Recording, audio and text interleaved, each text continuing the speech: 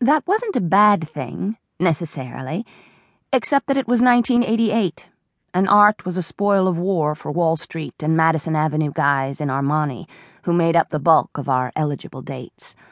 Their staggering bonuses had already purchased new duplexes with marble bathrooms and climate-controlled wine closets, where they could properly store their requisite cases of Chateau Margaux.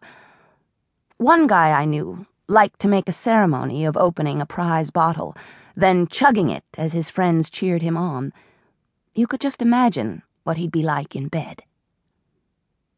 More important than owning wine, however, was owning art. Preferably a major piece by a hot Soho star, though it would be useless, of course, unless it matched the custom-made couch. Those details were left up to the decorator. That's what the guys were paying her for, after all. She would buy all the right things and then tell her clients what they were, so they could tell everyone else at cocktail parties. It didn't take me long to realize that knowing nothing didn't look half bad when set upon a landscape of cash. Besides a lack of cash, my immediate problem was that after 2 years of hard labor at Jolie magazine, fetching coffee and telling the publisher that the senior editors were in meetings when they were really at the plaza, in bed with the guys from ad sales, I had become the leading candidate for the position of arts and entertainment editor.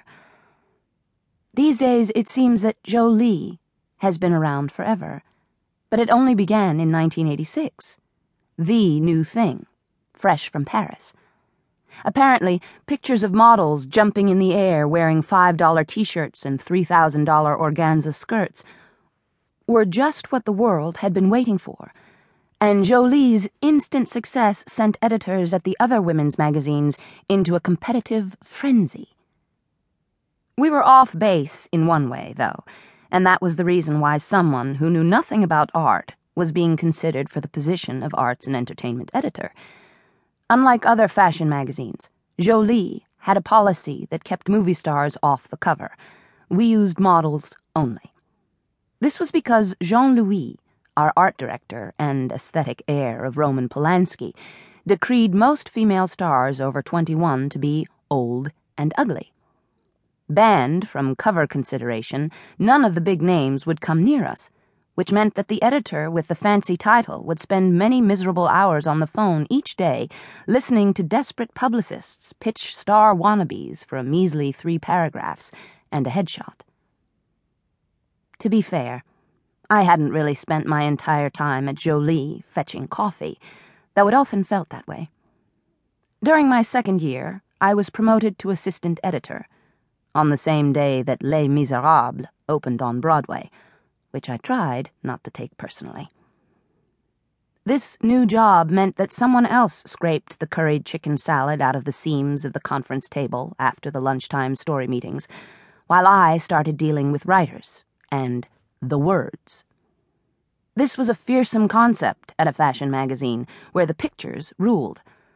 So I learned fast that the fewer words there were, the better everyone liked them. And when Susie Shine reviewed the results, most of the time at least, she approved. The words at Jolie were supervised by Susie, the number 2 editor, and my boss. Just as I had worked all my life to please my parents and my teachers, I now worked to please Susie Shine, which was a little like trying to cuddle up to Mrs. Danvers in Rebecca. Unlike most of Jolie's staff, who seemed to view life as an endless Mardi Gras, dressing in everything from pastel Chanel suits to tiny black rubber dresses, Susie wore gray pants, a white button-down shirt, and no makeup. Every day. Her contacts never fit properly, so she almost always squinted, and rarely smiled. She was pushing 50, I knew, and had been married once. I also knew that more than one person had seen her at clubs, making out with Norma Wilder, an editor at a downtown art magazine. Susie never mentioned Norma Wilder, probably because she was a world-class denier about anything having to do with pleasure. Bagel, no butter. Chicken, no skin. Susie Shine was one grim broad.